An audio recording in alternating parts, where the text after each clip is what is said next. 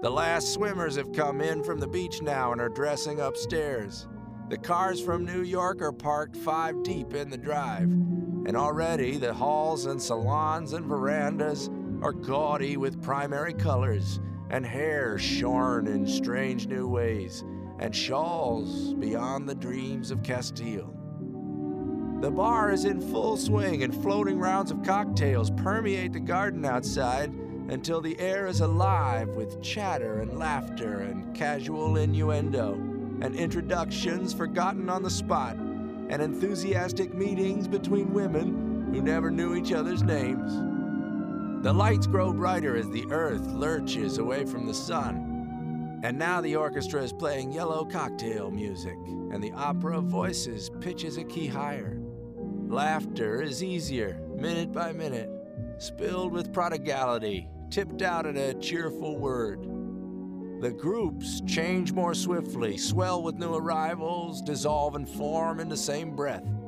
Already there are wanderers, confident girls who weave here and there among the stouter and more stable, become for a sharp, joyous moment the center of a group, and then excited with triumph glide on through the sea change of faces and voices and color under the constantly changing light.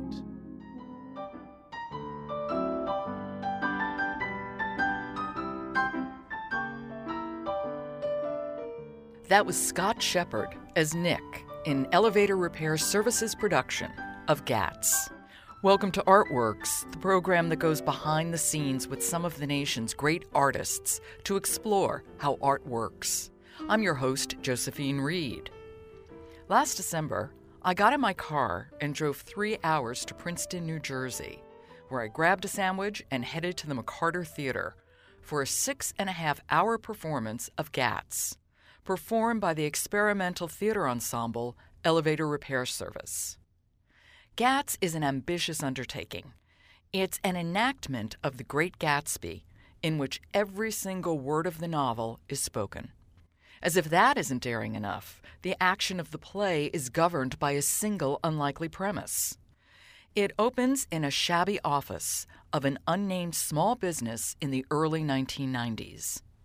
As he's waiting for his computer to boot up, an employee, played by Scott Shepard, finds a copy of The Great Gatsby in the top drawer of his desk.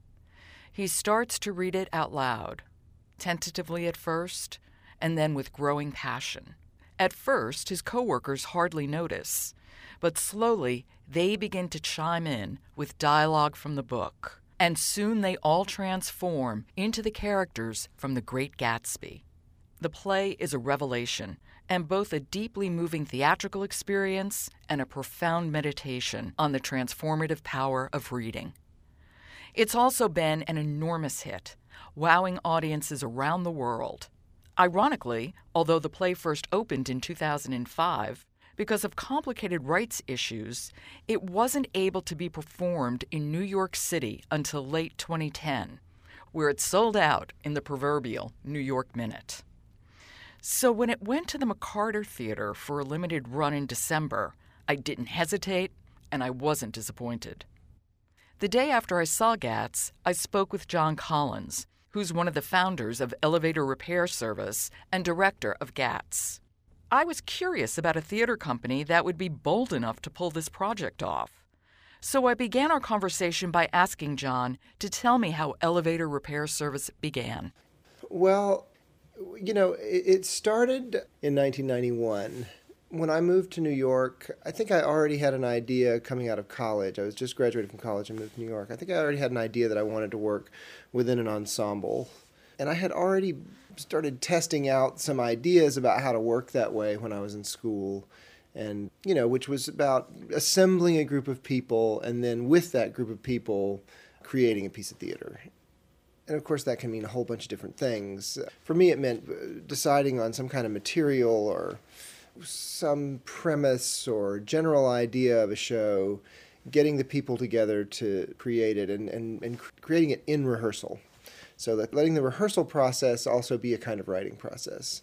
So I had an idea about doing that, and I had adopted that from what I knew about the Wooster Group at the time. I was a big fan, and not just an admirer of the shows, but an admirer of their process and the way they lived and functioned as a company. So I wanted to emulate that. And my first show, I don't think I was quite ready to say that we were a theater company or an ensemble with the first show, but effectively we were, because we made one little piece in 1991. We staged, it's similar in some funny ways to Gatz, because we staged a Dada play, a published play by Tristan Tzara, which was kind of a nonsense play. It was a lot of sound poems and manifestos and this kind of thing, and we staged it against the backdrop of an office.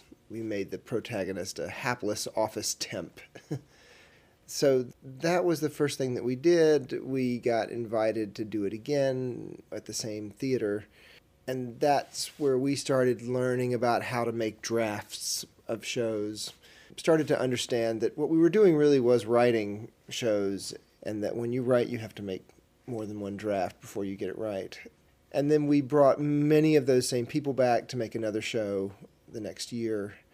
And then just started more or less organically forming an ensemble with a group of people, and kept making shows and sort of teaching ourselves a method as we went, which involved a lot of trial and error, but it was about doing research and assembling found material and again, just making the work from within the rehearsal, not starting with a script. Even though that first show had started with something of a script, it was a script that didn't provide any easy solutions as to how you would stage it or what it would look like on stage. What is it about live theater that draws you? Well, I think part of it is it's just what I knew. And I think that it's what so many people get introduced to if they're interested in the performing arts, or if they're interested in, maybe they one day want to be a film actor or a film director. They're going to start in a school play. Most people. I mean, I suppose there are those precocious middle school students who are directing films and deciding. Undoubtedly there are. But it was what I knew, and I think that there comes a time where you come to understand everything that's awkward and imperfect about live performance, and you either love that or you don't. And I loved that. By the time I was in college, I think I understood that, making live performance meant dealing with awkward space, dealing with sets that weren't real, having to rehearse in one place and perform in another place. All the kind of physical reality of live performance ultimately, I think, amounts to, something that's awkward and imperfect. And that's something that I wanted to embrace in the work that I did. So there was something about making live shows where that element of it was still active and vital and real and threatening, even in the finished product. Because when you're performing theater live, all of the same unpredictability, all the same chaos is still present that you have in the rehearsals. You've got a live audience, you don't know, what's going to happen. You've got real physical things that have to work over and over again. And there's a kind of theater which just tries desperately to spend so much money that they can erase all that unpredictability. There are now famous examples of hugely expensive things that are the most awkward and imperfect and failed physical experiments. So I got into doing this because I thought, with theater you can really make a virtue of that. Mm-hmm. And that's what we've always tried to do one way or the other. Well, I think your work always makes me think of play and the play that happens on the stage. Playing, because there is a lot of play in your work, obviously in Gatsby as well. Mm-hmm. And my other question is, why a company? Why were you drawn to that? I think any time you make a piece of theater, whether you make it as a Broadway production, a regional theater production, or a little community theater production, for some amount of time, you are creating a theater company. Because once you hire the actors, it's a collaborative effort, no matter what. And your best experiences that way, they're good social experiences too. I think it's rare that an actor or a director or even a designer will have a great experience of a piece of theater but have no personal connections as a part of that, have no social experience of it. And since growing up doing theater and having theater for so much of my life was it organized me socially. It was my social community, I guess. And that seemed like one of the best reasons to be doing it. I would also think the way you work would require a lot of trust among people. Sure. And I think in a company that can be established. It does. I mean, I guess what it is I was drawn to a situation where there would be trust and a kind of social comfort. And by deciding to work that way, I found that I could make a certain kind of work. It wasn't that in 1991 or 92 I was thinking like, yes, I need to put together a group of people that will be willing to spend 18 months, 2 years making a piece of theater. I didn't imagine that we'd be doing it that way. That was something that we were able to do as we had the opportunity, but because we were working as an ensemble, because I didn't have to say goodbye to all those people at the end of a production, there was a kind of assumption that we would be able to put as much of ourselves into a project as the project seemed to require. We were not going to be working on a fixed schedule where after 4 weeks we'd go into previews and then 2 weeks later I would disappear and then there'd be this frozen show, which I think is a ridiculous concept. Especially in front of a live audience. Yeah. But, yeah. But the thing about your company, or the company, I should say, and that is, it is the most like the Judy Garland, Mickey Rooney, hey, let's put on a show. And I mean that in the best possible way. There's that kind of jumping in and enthusiasm and the way it unfolds on the stage, that improvisational, working with what you have. Yes. Well, that's a big part of it. And that's another thing that I wanted to be able to do. And I think it was something that I was learning about already. Well, I started saying college, but even in high school, you know, my high school did not have a theater. It didn't even have an academic drama program. It was entirely extracurricular, but we had a fantastic director and an English teacher who cared a lot about making plays and made it a great experience for us. But we were always working in ridiculously inadequate spaces, but it didn't matter. You know, a lot of what we would do in high school were these one-act play competitions, which looking back now seems a little bit absurd to me that we spent so much time competing in theater, but I think it's just because in southeastern high schools people compete. You know, it's like if you're not on the football team, you got to be. If you're not on a varsity sports team, you got to be able to compete for the school. But one of the rules that one-act play competition had was that you couldn't have any sets or props involved in your show that you didn't use.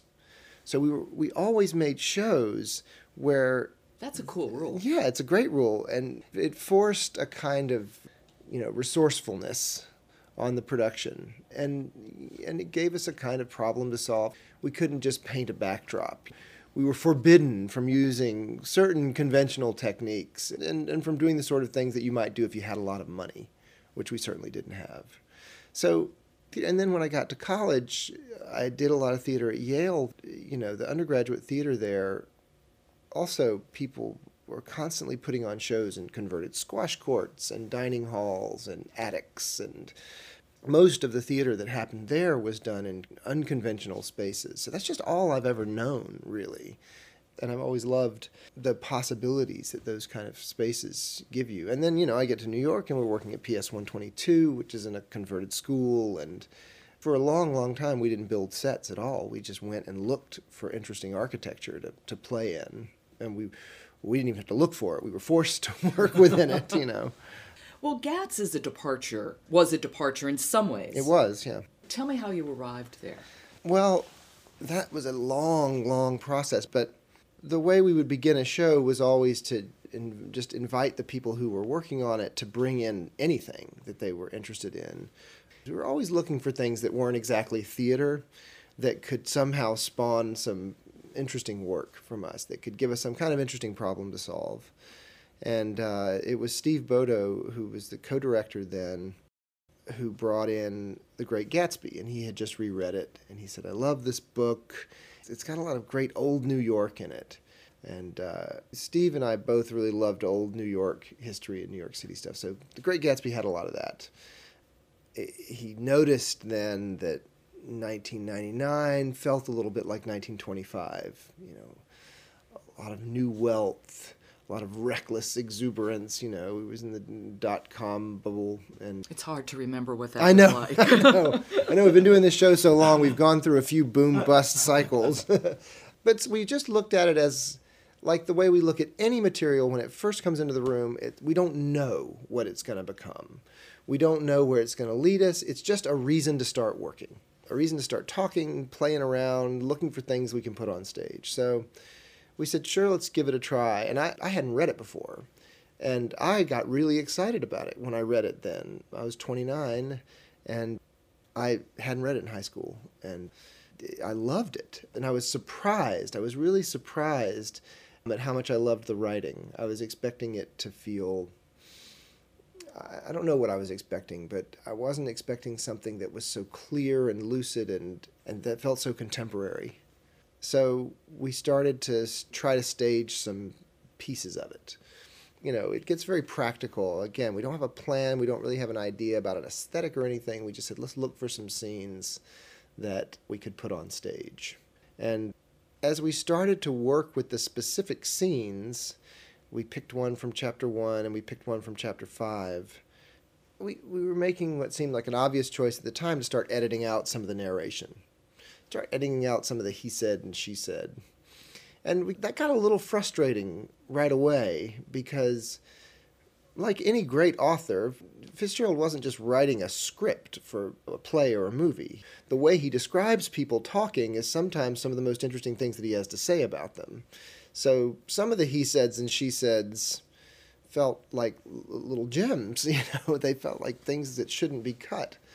And somehow in trying to grapple with that, we hit on this idea that we should just do the whole thing, that we should not edit it. And the reason that idea excited me at the time was because when I had that thought, I finally understood how the book was going to be an interesting problem to solve. Because just taking it and adapting it into a play did not strike me as a very interesting problem to solve. That felt like a very familiar problem. But to force ourselves to say we're going to do every single word of it, that was a huge problem. I mean, we used to like to describe things in terms of like, let's not do it unless it seems impossible. Because that's a way of ensuring that we don't have a plan, Because if the task is impossible, then it's going to force us to get in and make decisions in rehearsal, solve the problems in rehearsal, and work our way through it and come out with something that we couldn't have predicted. I turned again to my new acquaintance. This is an unusual party for me. I haven't even seen the host. I live over there. I waved my hand at the invisible hedge in the distance. And this man Gatsby sent over his chauffeur with an invitation. For a moment, he looked at me as if he failed to understand. I'm Gatsby, he said suddenly. What? I exclaimed. Oh, I beg your pardon. I thought you knew, old sport. I'm afraid I'm not a very good host. He smiled understandingly. Much more than understandingly. It was one of those rare smiles with a quality of eternal reassurance in it that you may come across 4 or 5 times in life. It faced, or seemed to face, the whole external world for an instant, and then concentrated on you, with an irresistible prejudice in your favor. It understood you just so far as you wanted to be understood, believed in you as you would like to believe in yourself, and assured you that it had precisely the impression of you that at your best you hoped to convey. Precisely at that point, it vanished, and I was looking at an elegant young roughneck, a year or 2 over 30, whose elaborate formality of speech just missed being absurd.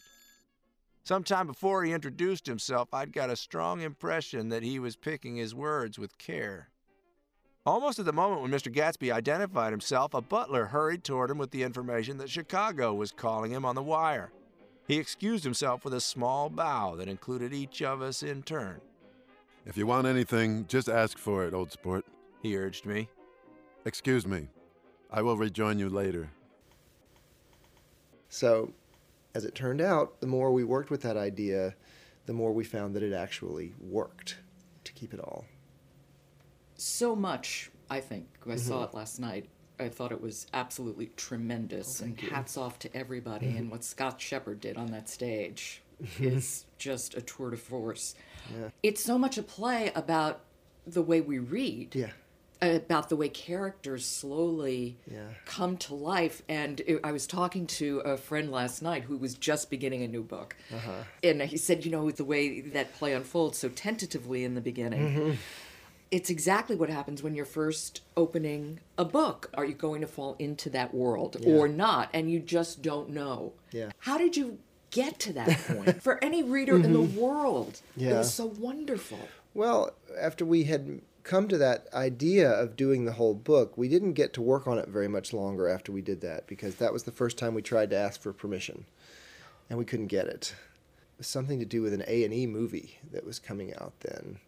Anyway, so we really just put the whole idea aside. It was unusual because we were putting something on the shelf that was already a really inspired choice for us, I think. Something that felt like a real challenge. And, this was the first time I had gotten so excited about a text, and that we had such a terrific problem identified to deal with. Keep it a book. Do it as a play, but keep it as a book. But really make it a theatrical experience. Oh, yeah. So for a couple of years, that it just sat idle. We did a couple of other shows. But then, one of the people who had worked on it in 99 just casually said to me one time, when are we going to get back to this Gatsby thing? And we were on a little bit of a break. The company was feeling a little exhausted, a little creatively spent, and we were taking a break. But I was getting restless. And so I said to Scott and to the other actor's not in it anymore, actor who played Gatsby for a little while in the very beginning, I said to the two of them, why don't we just pull it off the shelf and just mess around with it and just to have something to do? And we met actually at the Worcester Group's space at the Performing Garage, because I was working there and Scott was also working there.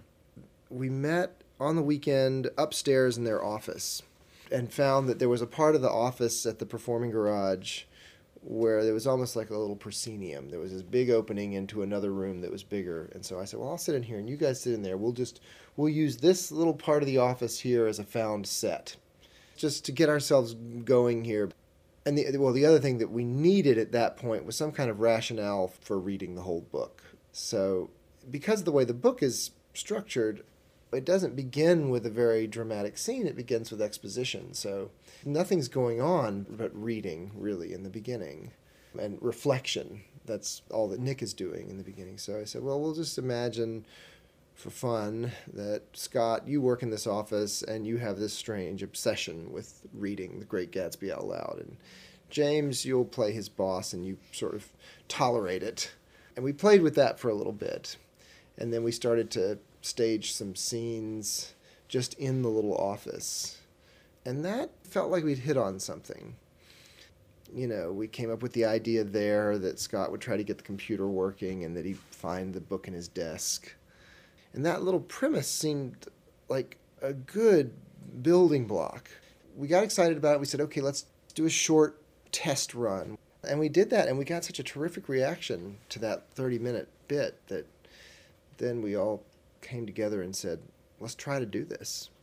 It's so interesting the way this book unfolds on the stage. And in the beginning, it's definitely backgrounded to what's going on in the office and the way that shift happens so that the office fades away. And again, it really is just like reading, because when I read a book that captivates me, it does become more real than, the people who are sitting next to me at work. Yeah. And we started to realize that would be a good way of conceptualizing the whole thing and also making some macro decisions about it. Some of the toughest, I think the most difficult work that we had to do on it was trying to decide when we really did the first scene. It was all about looking for ways in which these odd coincidences in the office could begin to overlap more with what was going on in the book. And so we discovered that, okay, there's an argument off stage. I don't remember how exactly we came up with Tom being the first non-narrator speaker. It worked so well. Yeah, those two characters kind of overlap a little bit. The rude, oblivious guy with the keys on his belt who just suddenly interrupts, blurts something out. Well, you certainly ask a lot from an audience. 6.5 hours of sitting in a theater. Uh-huh. But within that, you're also asking a lot, because what is it? In the beginning, a half hour, and it's just Scott reading. We don't hear from another character for 30 minutes. Yeah, I think it's probably about a half an hour. And then it's not just Scott reading in the beginning. It's Scott reading very tentatively and slowly becoming more involved and more animated. Yeah, that was hard to do because I felt often an urge to get it moving faster, but it just didn't make sense. The book wasn't going to let me do that. And also, even though when you've just sat down, in the theater, and normally in any other show, you will be leaving in an hour and a half. And we have to use the first 30 minutes as a little opening beat. It's hard, and I still get nervous about it. And it still doesn't always work for people. After the end of the first quarter last night, after the end of chapter 3, this couple, it seemed like they were maybe in their early 40s, seemed wealthy. They walked by me. I was sitting at the soundboard. I don't think they knew. They just figured I was somebody who worked on the show. They said, "Are there going to be any scene changes? Are there going to be any set changes?" And I said, "No, it's all on that." "Well, we're leaving." I was like, well, I guess good riddance, I guess. Although I kind of wish that I had lied to them and tricked them into staying so that they could appreciate the fact there was only one set. And I guess that's good. That's one of the risks that we take with it. In a way, it's an easy show for us to make because we're just hitching ourselves to this book and letting it do the work. And just making sure that we're not overindulging or underindulging with the staging. Gatz began a trilogy of basically American modernism. How did you evolve from doing that one play to then taking on The Sound and the Fury and The Sun Also Rises? Well, we had developed a habit over time of trying to make ourselves do something completely different whenever we started a new show, something completely different from the last show. And we had become a little bit stymied. We didn't know how to be completely different every single time. And it was Steve Boda who brought Gatsby in the first time, who jokingly proposed. He said, "Well, if we want to do what we've never done, then let's do the same thing again. We've never done that. Just try to do exactly the same thing again. Let's do another book." And so that seemed like a great idea to me because I knew that if we chose another novel, I would feel compelled to do it in a completely different way. Or I would need it to give me a new set of problems. And I was feeling very, so and The Sound and the Fury. Yeah. You asked for it. Yep, you got it, yeah. Yeah, but I come to really appreciate modernism and the modernist writing. And the way that kind of language, unlike, some literature even 20 or 30 years before, this was a kind of language that was accessible in a way, and the lyricism of it felt contemporary almost. And I liked the way Fitzgerald wrote, and I thought, well, what if we looked to another novel from that period? And I had always had on my back burner that I should take on Southern literature at some point. I'd studied Southern literature. I could relate to it. I'm from the South, and I always thought Southern literature had something to say about the South that other forms of popular entertainment always got wrong. There was something about the strangeness and the sort of mysterious beauty of the South, that was all mixed up in all of its troubled history that I always thought went underappreciated in popular culture. And somehow I knew I would take on some piece of Southern literature. And Faulkner was, after a while, that part of The Sound and the Fury was just the 800-pound gorilla in the room. There was no avoiding it. It was clearly the most challenging. So we had to try it. So we just started reading some Faulkner. We decided to do something Southern. And when we read The Sound and the Fury aloud, we read that chapter, the Benji chapter, I understood it in a way I had never understood it before. And it wasn't that all the mysteries of what exactly was going on were solved, but I heard the sort of musicality of it, and I heard the humor, and it just lifted off the page in this beautiful way, and I thought, well, we have to do this then. And so the problem then became Faulkner's structure and how to deal with that. Which is, it's a monologue, that chapter, basically. Well, yeah, I mean, it's not a monologue in the same way that some of his stream of consciousness, not quite like Absalom, but it is all being told from Benji's perspective, and he has no sense of time. So that was going to be just a really great problem to dig into. And we were still, without thinking about it too much, we were still doing it in a sort of verbatim way. I didn't really know of another way to approach literature yet, except to do it exactly as it was written. And after we finished that, I was ready to be done with, reading every word of the book on stage. I mean, we didn't do the whole book, but we did the first chapter, which you can kind of treat as a novel, that first of 4 sections. And after that, then I wanted to do it one more time because I really wanted to let go of that requirement that we do it verbatim. I was starting to take that for granted, and at that point I thought, well, if we did one other novel, let's really make this a trilogy. Let's make this a larger project that for me was going to be about figuring out how to work inside of literature. And it was 3 distinct approaches, and with this, The Sun Also Rises, when we read that one, I'm often working off some initial strong impulse. And the initial strong impulse with The Great Gatsby was that this book cannot be cut. This book cannot be edited. You can make that argument about any work of any author, but there's something very particular about the Great Gatsby, and the way that Fitzgerald wrote it and the way that Maxwell Perkins edited it with him was that they really made it feel, I think the two of them together made it feel like there was not a single wasted word, and that it had a kind of perfection that I wanted to lead with that. With The Sun Also Rises, it was different. My response to it was different. I was completely in love with the dialogue. And that told me that I might have the opportunity to try this thing that I had been avoiding. Now, with The Sun Also Rises, every word in the play is written by Hemingway. It's from the book, but you don't use all of the text. You just use the dialogue. That's right. We kept some of the narration. I mean, to me, it's always the task is finding the theatrical form that the thing is going to take. And I found a theatrical form in Fitzgerald's overall structure. I saw that was going to work as a theatrical form. So I don't have a belief that there is only one way to put literature on stage, and it's to do it exactly as the author did it. My priority is on what's going to be the most interesting problem for me to solve as a theater maker, and then what is going to work as theater. And the answer is should be different every single time.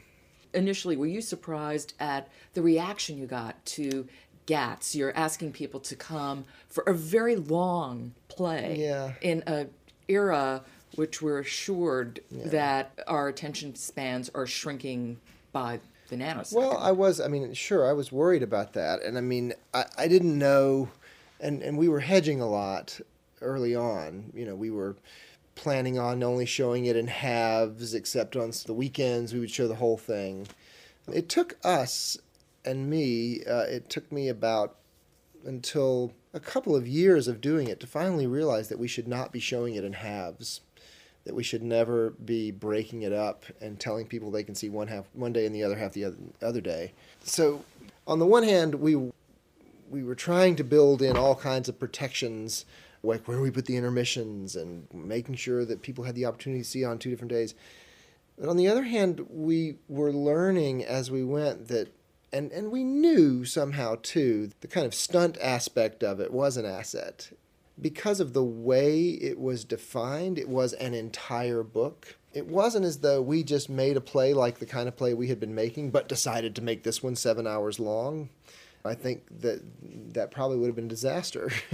Yeah. So it's not just that. I don't think we've simply succeeded in showing that plays can be this long. I mean, they can, and we weren't the first to do that. We found a specific rationale for the length of our play that I think amounts to a kind of contract between us and the audience, which is that you know what you're getting. we're going to do this show this way, and we're not going to make it any longer than it has to be. You have to be able to continue to feel that whatever time you're taking, you're doing it for the sake of commitment, and that it's not just indulgent. And I think that comes across on the stage wonderfully. Thank you, John. I really appreciate it. You're and very welcome. Really, congratulations. Thank it was you. Wonderful. Thank you. I'm really glad you enjoyed it. I did very Good. much. Thank you. That was John Collins. He's director of Gatz and founder of Elevator Repair Service. Elevator Repair Service will be performing The Sun Also Rises at the McCarter Theater in Princeton, New Jersey from October 25th through November 4th. You've been listening to Artworks, produced at the National Endowment for the Arts. Adam Campy is the musical supervisor. The music was composed and performed by Lee Blasky. Excerpts from Gatz, performed by Scott Shepard and Jim Fletcher. Directed by John Collins, sound designed by Ben Williams, use courtesy of Elevator Repair Service. You can subscribe to Artworks at iTunes U. Just click on the iTunes link on our podcast page. Next week, the recipient of this year's Best Lomax Hawes Award, traditional arts advocate Al Head. To find out how art works in communities across the country, keep checking the Artworks blog or follow us at NEA Arts on Twitter. For the National Endowment for the Arts, I'm Josephine Reed. Thanks for listening.